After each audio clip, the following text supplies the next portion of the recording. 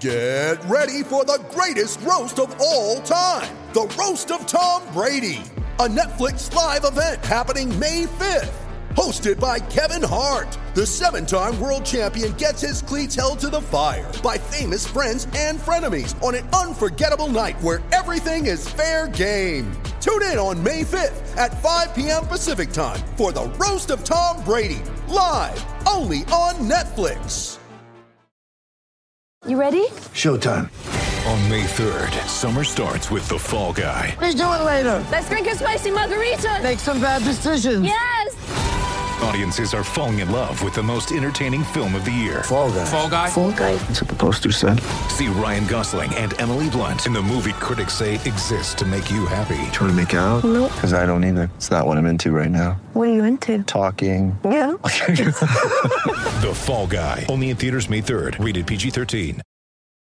When you need mealtime inspiration, it's worth shopping Kroger, where you'll find over 30,000 mouth-watering choices that excite your inner foodie. And no matter what tasty choice you make, you'll enjoy our everyday low prices, plus extra ways to save, like digital coupons worth over $600 each week. You can also save up to $1 off per gallon at the pump with fuel points. More savings and more inspiring flavors make shopping Kroger worth it every time. Kroger, fresh for everyone. Fuel restrictions apply.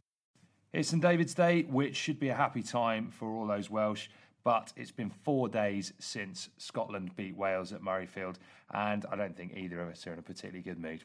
Welcome to the Attacking Scrum podcast.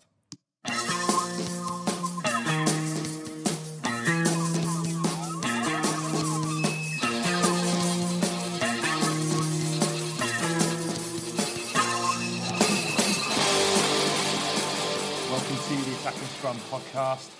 First part of the pod each week is what we call Fronting Up, which is where we have a look into a big issue from in and around the world of Welsh rugby. This week it's going to be the fallout from the Scotland versus Wales game, which was nothing short of a disaster. And helping me to pick the bones out of that one is Dan Killick, Cowbridge's finest son. Dan, how are you? Not great. I'm in a bit of a hole at the moment. Yeah? Hoping that you're going to be able to somehow pull me out of it. That's not an ideal situation to be in when you're in an emotional low and you're relying on me to cheer you up. Can you do it, though? Well, I mean, we'll find out over the course of the next 40 minutes or so. But yeah, I wouldn't hold your breath. God, it was bleak, wasn't it? It was, yeah. And we've got absolutely loads to get through. So we're going to be dissecting that. If you can't help me, I'll be back on the acupuncture table. So do you know what? You'd be best off there. Yeah, I've run out of money though. It's not cheap. Should we start with a positive note? St David's Day. That's a good thing, isn't it? Yeah, happy St David's Day. Yeah, there we go. Right, happiness done. Another thing, just before we get underway, I've got a bit of a bone to pick with you as well. Right. Well, what's all this? You've been flirting with another podcast behind my back with the boys from Pundit Arena. What's going on there? I did mean to tell you. Sure you did. Had a little message from Alan Drum of Pundit Arena Rugby, and they wanted me to do a little something for their the Oval Office podcast, just going through the game and talking about what's going wrong with Welsh rugby at the moment. So there was a bit of cheating there. I do realise they got the Wise, not the Morecambe, by asking you, don't they? I think they do want you on there next time. Yeah, oh, but no, something different. Yeah, it is, but I feel like a spurned wife here. I've caught you coming home late, smelling of another podcast's perfume, and I'm Pundit Arena lipstick on your collar. I'm not very happy about it, Dan. Yeah, after my performance, it's probably very much a one-off. So no, I have heard it. It's very good, to be fair. It's well worth a listen, that one too. So if you've still got a mood, if you're in the mood for more rugby chat, and probably with some guys who are a bit less depressed than us, then do check out the Oval Office podcast from the guys over at Pundit Arena. And right, so I suppose you better crack on and have a chat about the game. Really, where'd you begin? Good grief, where do we begin? It was one of the most bizarre games I think I've ever watched. Really, in that we were right in their first half, weren't we? Thought we played some really, really good rugby. I thought we had the game won. I did. Half-time. Yeah. I just can't understand what happened after. You know, we were in front in those key facets of the game where, you know, you need to get on top of them at the set piece. Scrum, I thought we did okay. You know, we certainly weren't struggling at scrum time. I think there's probably a few refereeing decisions that didn't go our way there. On the scrum, though, why do we blow so hot and cold? I don't know. It's just really frustrating, isn't it? We're better than that against a. That's probably the weakest scrum. Poor Scottish, yeah. The Scottish scrum is probably the weakest in the Six Nations, isn't it? Yeah, definitely.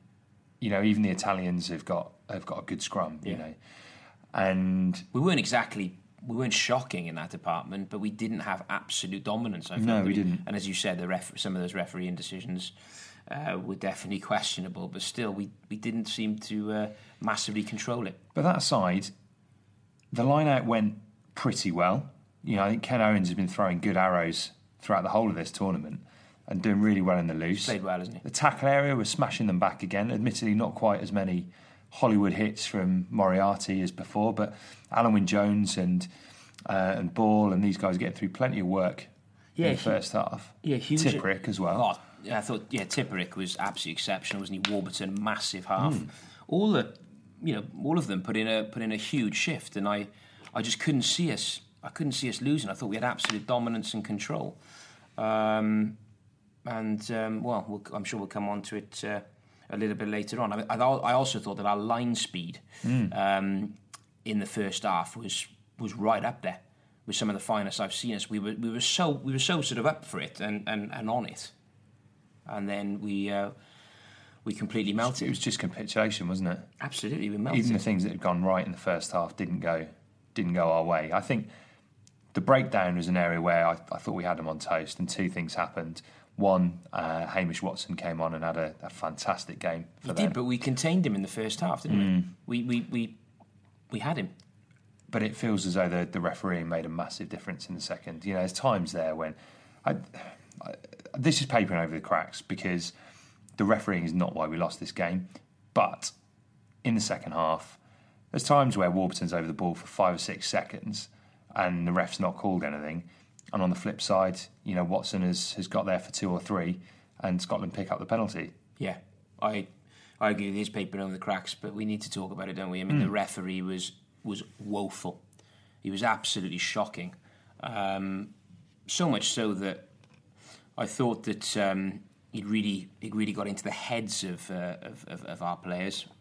Probably shouldn't have, but they seemed, I don't know, they seemed to almost sort of give up towards the latter part of the game. When we were going in, we were taking one up. He had a really, really poor game, but we didn't adapt and switch, did we? No, we didn't. That's the most frustrating. Where was someone to say, right, you know, they're getting away with this. We need to start doing it. But it did seem that we couldn't beat the ref. Yeah, which you have to though, don't you? You do, yeah. You do. I mean, you know, we said before we came on that we don't want to have too much of a pop at the ref because it does detract from all the other. That's the only reason, by the way. Normally speaking, I'm well up for putting the boot into John Lacey, but I think you're right. That's not the reason that we lost. Yeah, and I think that kind of offers a bit of a get out. Yeah, they were very niggly as well, weren't they? The Scots, fair play to them as well. The Greys were right up for it in everyone's faces. That when there was any sort of a little scuffle, they were coming over. But again, first half, I thought we had the measure of them. Yeah, we did. In the first half, you looked at it and physically, we were dominating, weren't we? We were winning the collisions. We were over the breakdowns. I wonder whether that crucial miss by Halfpenny on the 37th minute, which would have put us, as I was saying, 10 points clear. 10 points. You were probably 10 points clear at this point, weren't you? No, on the squashes. Oh yeah. Yeah. On the squashes. You're looking at me as if that's nonsense. I just don't know what I can believe anymore after this. You're off gallivanting with other podcasts, and I'm just not sure what I can, what to believe and what not to. I wasn't at the pub watching the game. I was on the squash, and Yeah, 10 points clear, and we would have been 6-16, wouldn't we? And I wonder whether that was there was something psychological there that that just affected us. And there was also a niggle, wasn't there, at half time in the tunnel? You can't. I don't think these things really make a massive difference. Well, if they do, you can't let it get the better of you. You really can't. No. And if they have, then fair play, Scotland. They've got the one-upmanship there. Yeah. Yeah, but it's bloody disappointing. It is. Yeah, we've got plenty more to get our teeth stuck into. We've kind of covered the forwards to start with, but I think the backs is where we're going to spend a lot of time kind of on the autopsy this week. And another guy who's not particularly happy with the backs' performance is our friend the Mighty Murph, who I caught up with earlier. And here's what he had to say. Mighty Murph, how are we? I'm good. Happy St. David's Day. Happy St. David's Day. That is something to be happy about. Yeah, I guess so. There's probably a few things that you're not so happy about, which we'll get onto in a sec. The first thing I wanted to bring up, though, is it seems like you're making players up. The George Ford playing for Wales. Was it Tommy Price playing for Scotland? Tommy Price and my other mate Ali Seymour. Ali Seymour. It seems to be catching. I don't know if you noticed this. Well, like I said, he's Tommy to his friends. He's Tommy to his mates. Well, apparently Tommy Seymour is Tommy Boyd to Eddie Butler. I didn't catch that. I must have been so frustrated by the game. I didn't catch that he was getting someone's name wrong all the time. He referred to him as Tommy Boyd throughout the first half, and then corrected himself in the second. I was sat there lost. I thought I thought there was a player I hadn't picked up on, but turns out he just forgot his reading glasses again. I think. In Eddie's defence, he must be getting on in years now, and I'm not. So I don't. I mean, I'm a good 20 years younger, I'd imagine, than Eddie Butler. So don't know what your excuse is there, Murph. I don't know. One too many pints of ale, maybe. Yeah. Or just excited to be on here, I don't know. Oh, well, there we go. You absolute charmer. Right. Things you've spotted. I know the form of one particular winger is something that you wanted to get off your chest this week. Yeah, well, not only that, George North, it's not only his form, it's with Wales and probably most teams, there's always there's a hierarchy with the wingers. So the best finisher, obviously in the past, would be Shane Williams. Goes on the left wing because he's going to get the better passes, because it's a weird thing to tell someone who doesn't follow rugby, but teams generally pass better to their left because it's off their right hand, so you put your best winger on the left wing. I've noticed since, I don't know, definitely the start of this tournament, but I didn't notice it in the autumn, is that Liam Williams is now our left winger and George is on the right wing, whereas in the Cussy days, which seem distant now. It's a fortnight ago, 3 weeks ago. Cussy would be on the right wing. George would be on the left wing because George would be regarded as a better finisher than Cussy. So now it's Liam Williams regarded as our best finisher, and George is on the right wing, and he's taken over Cuthbert's defensive prowess in the last game against Scotland. Well, he has though, hasn't he? And you think of all the stick that Cuthbert got after the England game. Mm-hmm. North defensively was as bad, if not worse, than Cuthbert this week, wasn't he? Yeah, I mean, Visser, was it Visser who scored? It was Visser on the left, Tommy Visser, obviously. he kind of beat him in a phone box. There was no space. Yeah. There was nowhere for Visser to go, and he just kind of spent,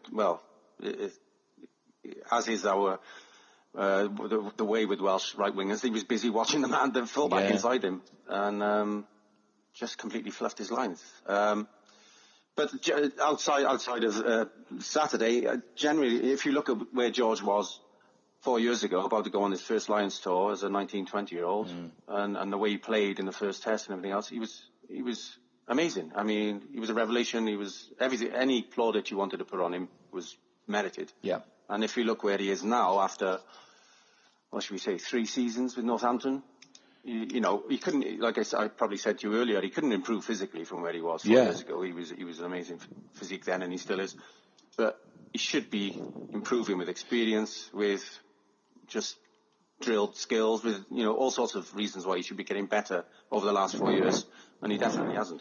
Are Northampton to blame for that? Well, there's been a chance of a Welshman to bash some English clubs. Oh, yes, wow, we're always happy for that. Yeah, I mean, they've gone backwards as a club as well, obviously. They were playing really well when George signed, and they've gone slowly backwards. They've lost people like Manu Samoa and a few others, and their back play is just kind of... Well, it wasn't great anyway. They were kind of a crash ball, kind of a back line anyway, and then when your forwards stop providing you with good ball, and things look really ugly, and that's why they've fallen in a hole somewhat, like in the last, say, 12 months. So... if you're on the wing on that side, you're not going to give any opportunities, do you? Yeah, that's true. What's the answer then? Is it, do we stick with George here? Which, how do you think they'll stick for sticking with Cuthbert and kind of picking him in blind faith? Well, what is the answer? Well, they've had so much patience with Alex Cuthbert in the past. I mean, I can't see them turning on George in a hurry. It's not as if we've got wingers queuing up anyway. So, I mean, I still think Steph Evans should have a chance at some stage, but there is no answer. I think get him back playing in the Scarlets and get his best form back. That's what I think. No, so that's a good point. It'd be something we'd happily embrace watching him come back to Wales. Something else I know you spotted was kind of the refereeing, and particularly the so-called dark arts at the scrummage. Well, yeah, I mean the boys, Xander Ferguson. Did you see that? His first name right straight away. I know, amazing. Xander Ferguson. It's all right as long as he's not an Ali or a Tommy, you're all right. You can remember Xander. Yeah, that's an unusual name. He's been thrown in because of WP Nell being out, and it's probably much sooner they wanted to throw him in because he's young for a prop, and I mean, amazing prospect for him, but too young probably to be starting games at this stage of his career. And he suffered against Ireland, suffered against France. The whole scrum, in fact, has been going backwards in reverse, and until he played us. And then I don't know if you can blame Rob Evans, maybe a bit of inexperience at that level. He didn't make the most of playing against a weaker prop, but he came out. I don't know what the stats are exactly, but he came out worse off in the penalties from John Lacey, the ref. Well, yeah, and I think that's I don't know. I mean, Wales have got bigger problems than the referee that they're coming across, but I don't think anyone in Cardiff is going to be too keen on buying him a pint anytime soon, are they? John Lacey, no. I mean, he wouldn't have been very popular before Saturday, but he, like I said earlier, the contrast between watching that game and the way the breakdown was refereed between the game straight after and what's his name again? I'm going to get his name wrong. Nigel Owens. Nigel Owens, not Nigel Evans as you called him to me earlier. Yeah, or Tommy Owens, one or the other. The way he refereed the breakdown meant that Ireland could generate enough quick ball to let Johnny Sexton go, and ultimately that allowed them to win the game. If it had been John Lacey, I think, I mean, I'm sounding like a really bitter Welshman now, but if you're in good company, mate. Yeah, if John Lacey had been refereeing that game, I guarantee the breakdown would have become a mess, turgid, and no fast ball for Johnny Sexton, and then it would have had a different result, I think. I think you might well be right. And, all eyes now turn to Cardiff in a fortnight's time. And, Are we wrapping up? Oh, well, I was going to wrap up, Murph. I thought your old man was coming round. He is, old man Murphy, 89 last month. He is... yes, it is a fortnight to the big games, but there's some really good club games this weekend. Which really important for Welsh rugby. So. Anything that's caught your eye in the betting department? Anywhere we should be sticking our money this weekend, Murph? That's what the punters really want to know. The only thing is for me, Wednesdays are too soon. I don't look at the prices till Thursday. I don't really want to know what the prices are until I've seen the team. All right then. Well, I tell you what, you drop us a tweet on the weekend on Friday, and we'll make sure people see where your flush of the week is. Or whatever I suggest, go the opposite way, okay? All right then, mate. Cheers. Cheers, Murph. Good to chat. Ciao, mate. Cheers. Bye.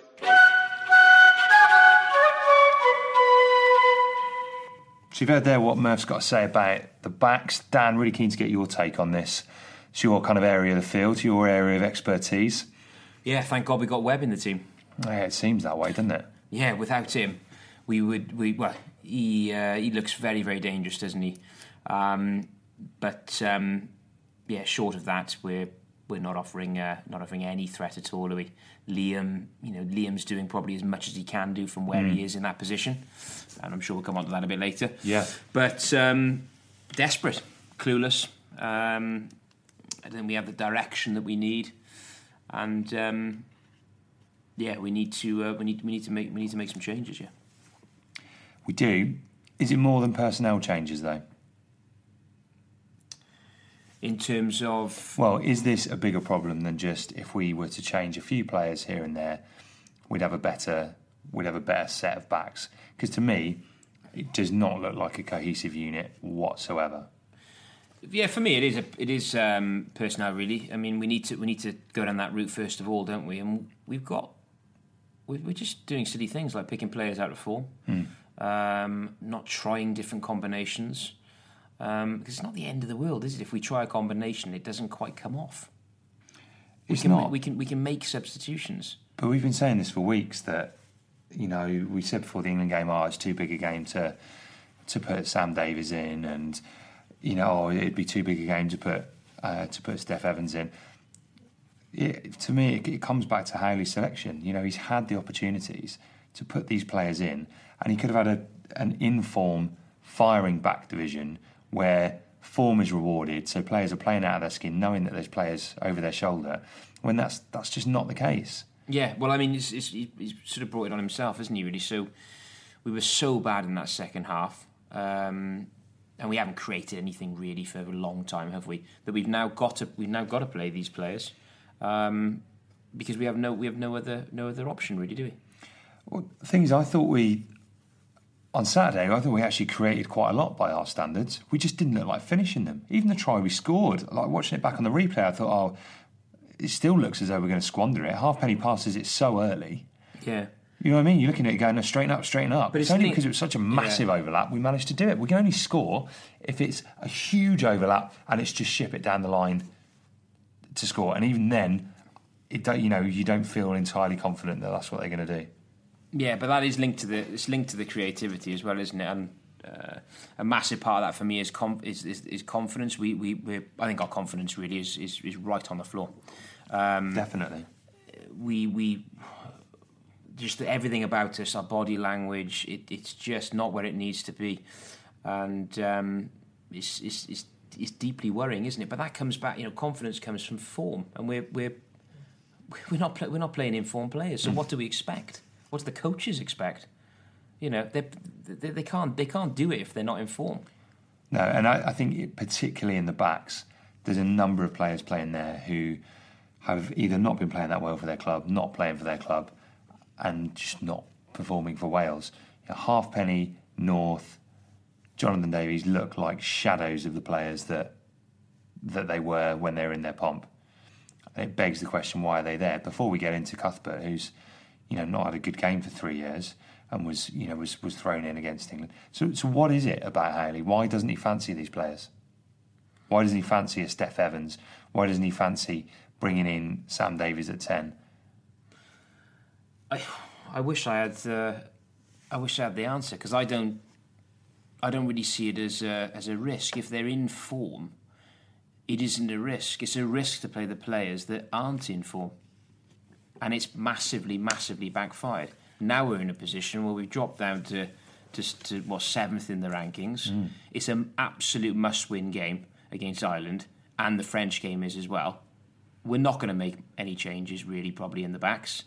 Faletau will probably come in. I think Afirma, Bate, and maybe Charteris. And we're going to be back to the back. We're flying backwards at the moment, aren't we?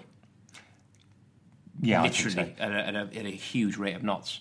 The most alarming thing for me is that in the second halves, or certainly for one half of each of these games, we've fallen off a cliff.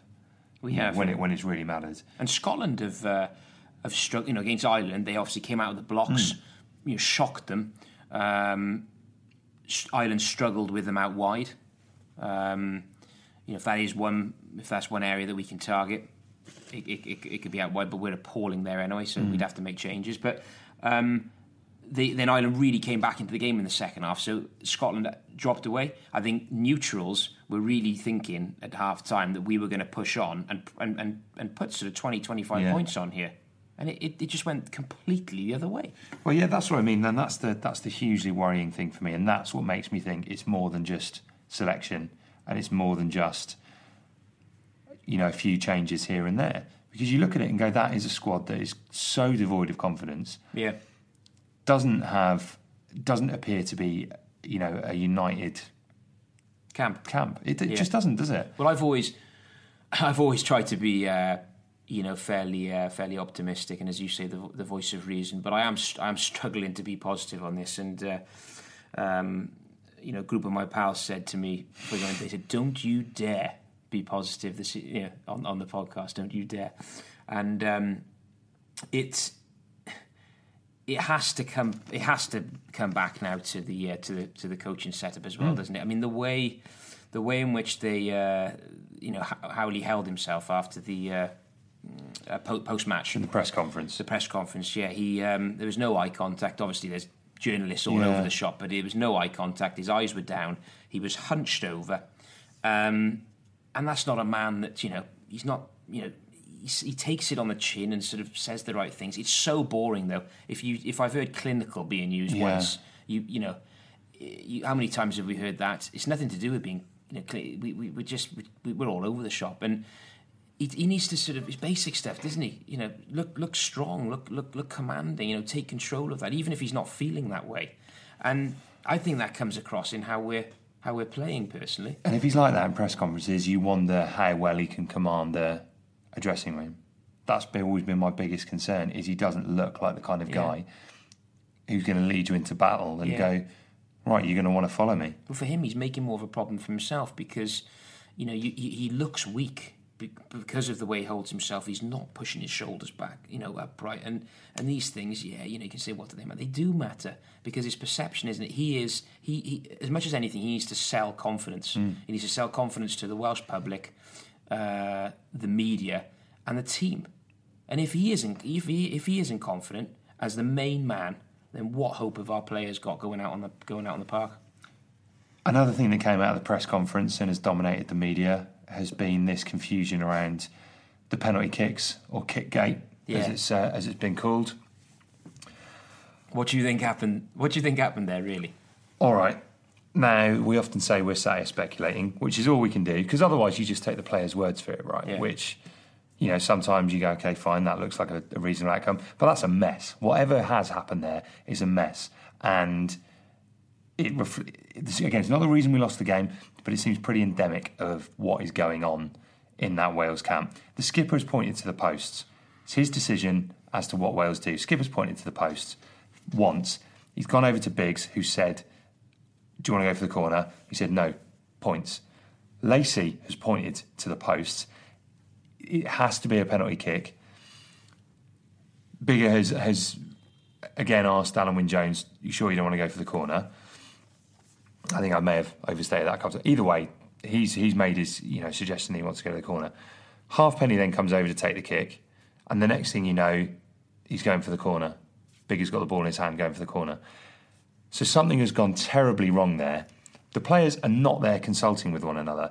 Now, the story that seems to have come out is that they've made the decision. Halfpenny didn't fancy it, and so they've then gone and taken the kick to the corner.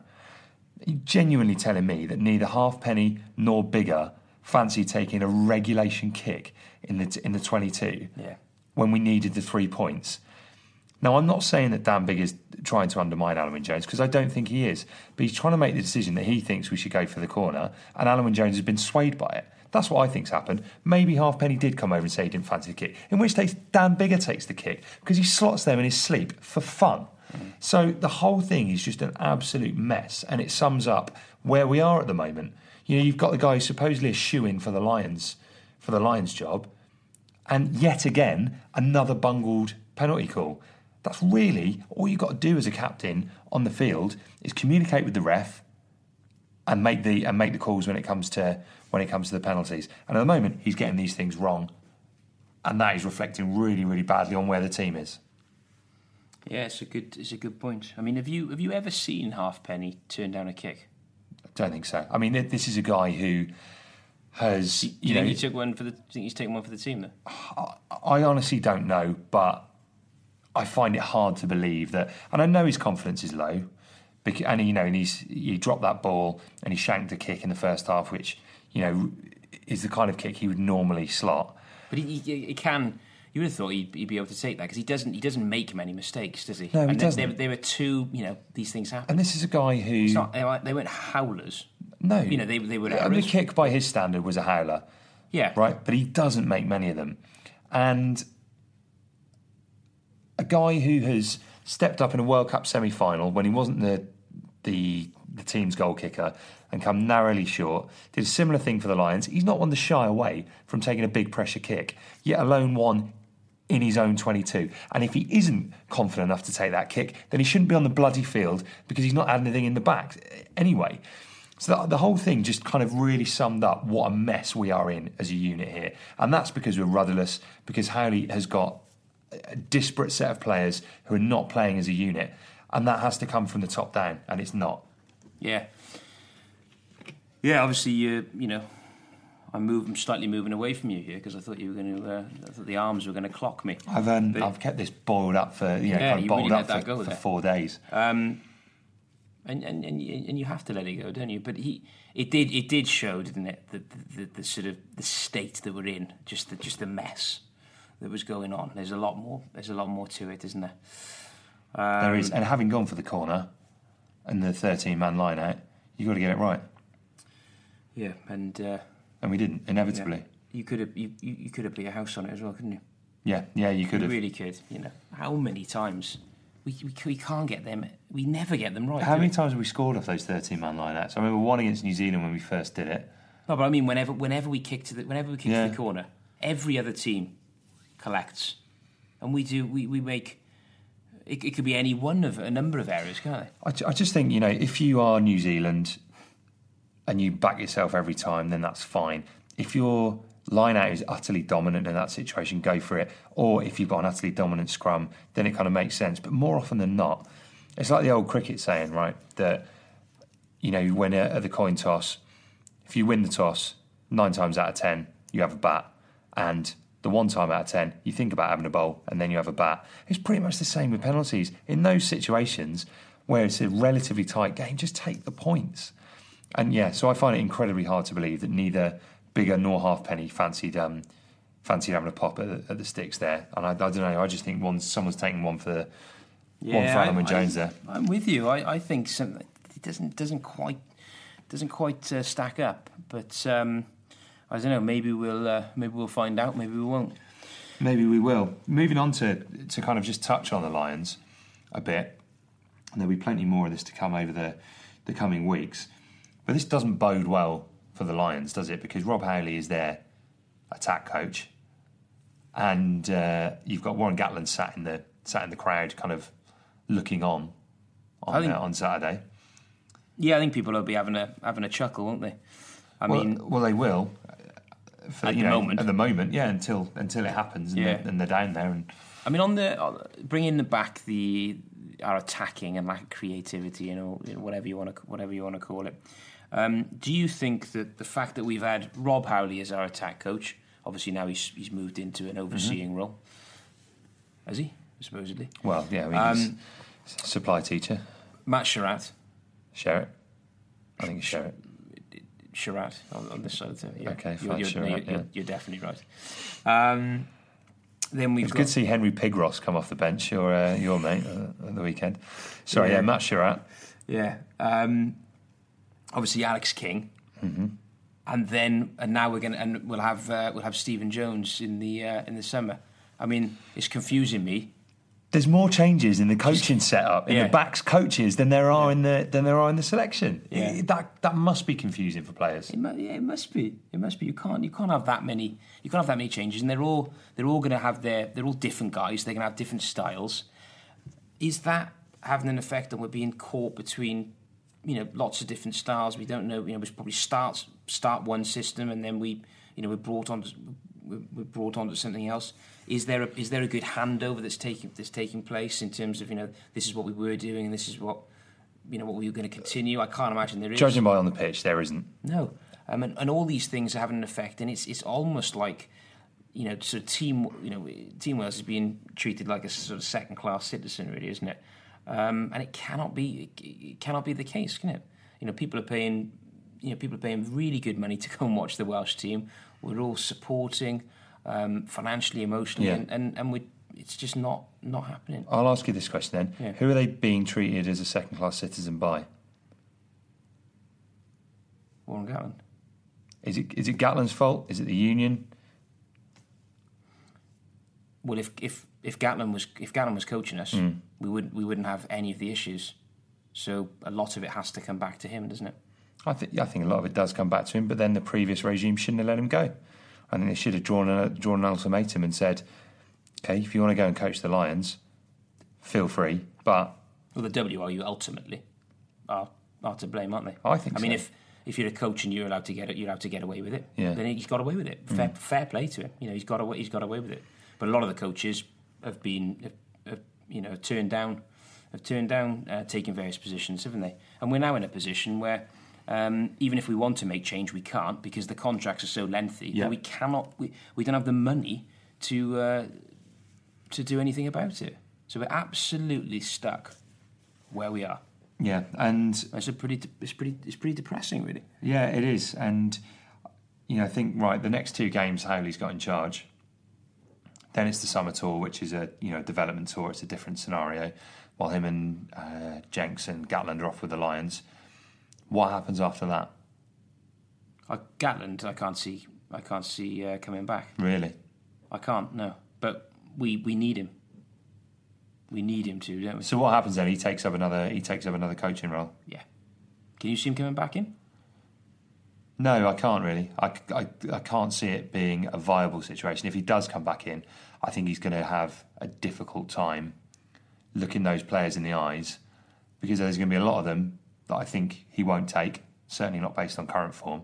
And that's going to be a difficult thing to manage. How do you put your arm around, John Davies and go, you're the best player in the world, you're a world beater, you know that, when, he doesn't take him in the summer? That's an example anyway. You know what I mean? Graham Henry had the same problem in 2001.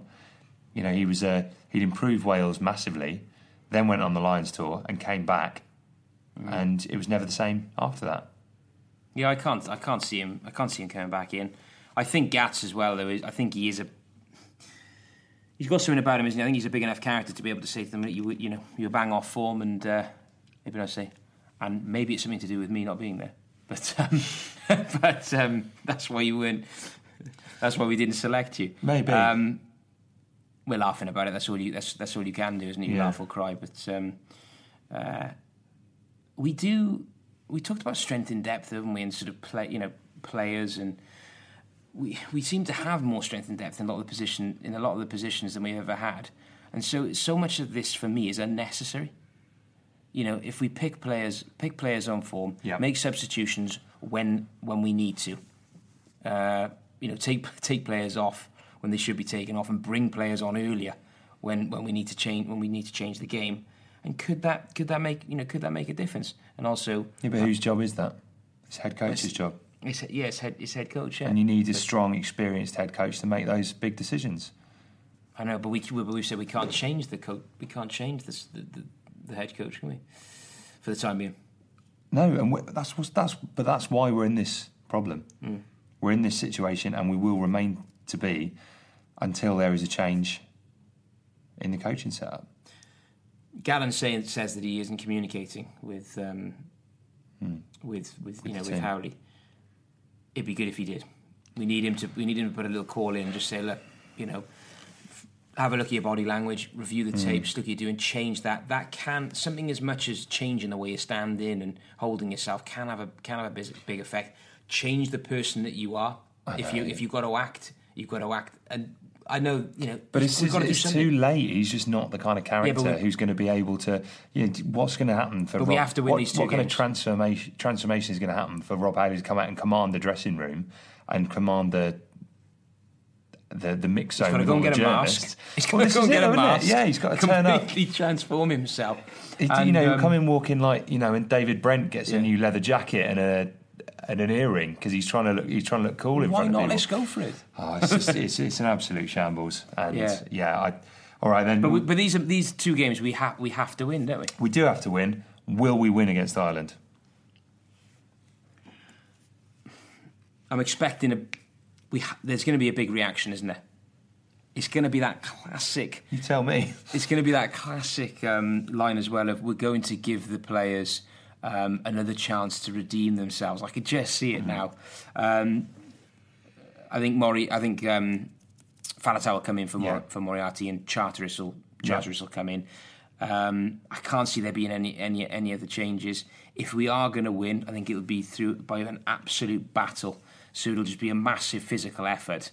I can't see us doing it though if we stick to what we think the selection is going to be. If we put Sam Davis at 10, Steph Evans comes in on the wing for George North, who, as we spoke about earlier, touched the ball 3 times against Scotland. 3 times, Liam Williams moves to fullback. Yeah, that has to happen. And again, Howley seems to be the only person in the world who thinks he's primarily a winger. I haven't spoken to anybody else. Honestly, no one I've spoken to thinks, "Oh yeah, he's better off on the wing." Doesn't make any sense. Yeah, it's so frustrating. And Halfpenny as well. I think possibly he could be dropped. Okay, who for? Well, we'd have to bring in Giles. He can't stop scoring, can he? No, he can't. But if Howley doesn't back him off the bench against Japan, there's no chance he'll pick Giles. I know this isn't going to happen, but that would be really exciting. They do have frailties in there out wide, and they wouldn't know what was coming with those boys. They certainly know what's coming if we've got George North on the side and Halfpenny on the wing, and Liam Williams on the wing. We can only do so much. Our only threat, if we stick to the same thing, is Rhys Webb, and they'll know that. They'll know that he's the only threat. It'll be fantastic to see him and Murray. It will. I also think it'll be fantastic to see him against their back row, which is a very different back row to ours. It's very power orientated with Stander and O'Brien, and then Heaslip standing out on the wing. He'll probably have a stormer now, won't he? Now I've said that, but that's quite. He's got a 60-metre run in him, isn't it? That's it. Yeah. Being the Lions. That's a very physical back row, rather than ours, which has got 2 sevens in it, trying to get over the top of the ball.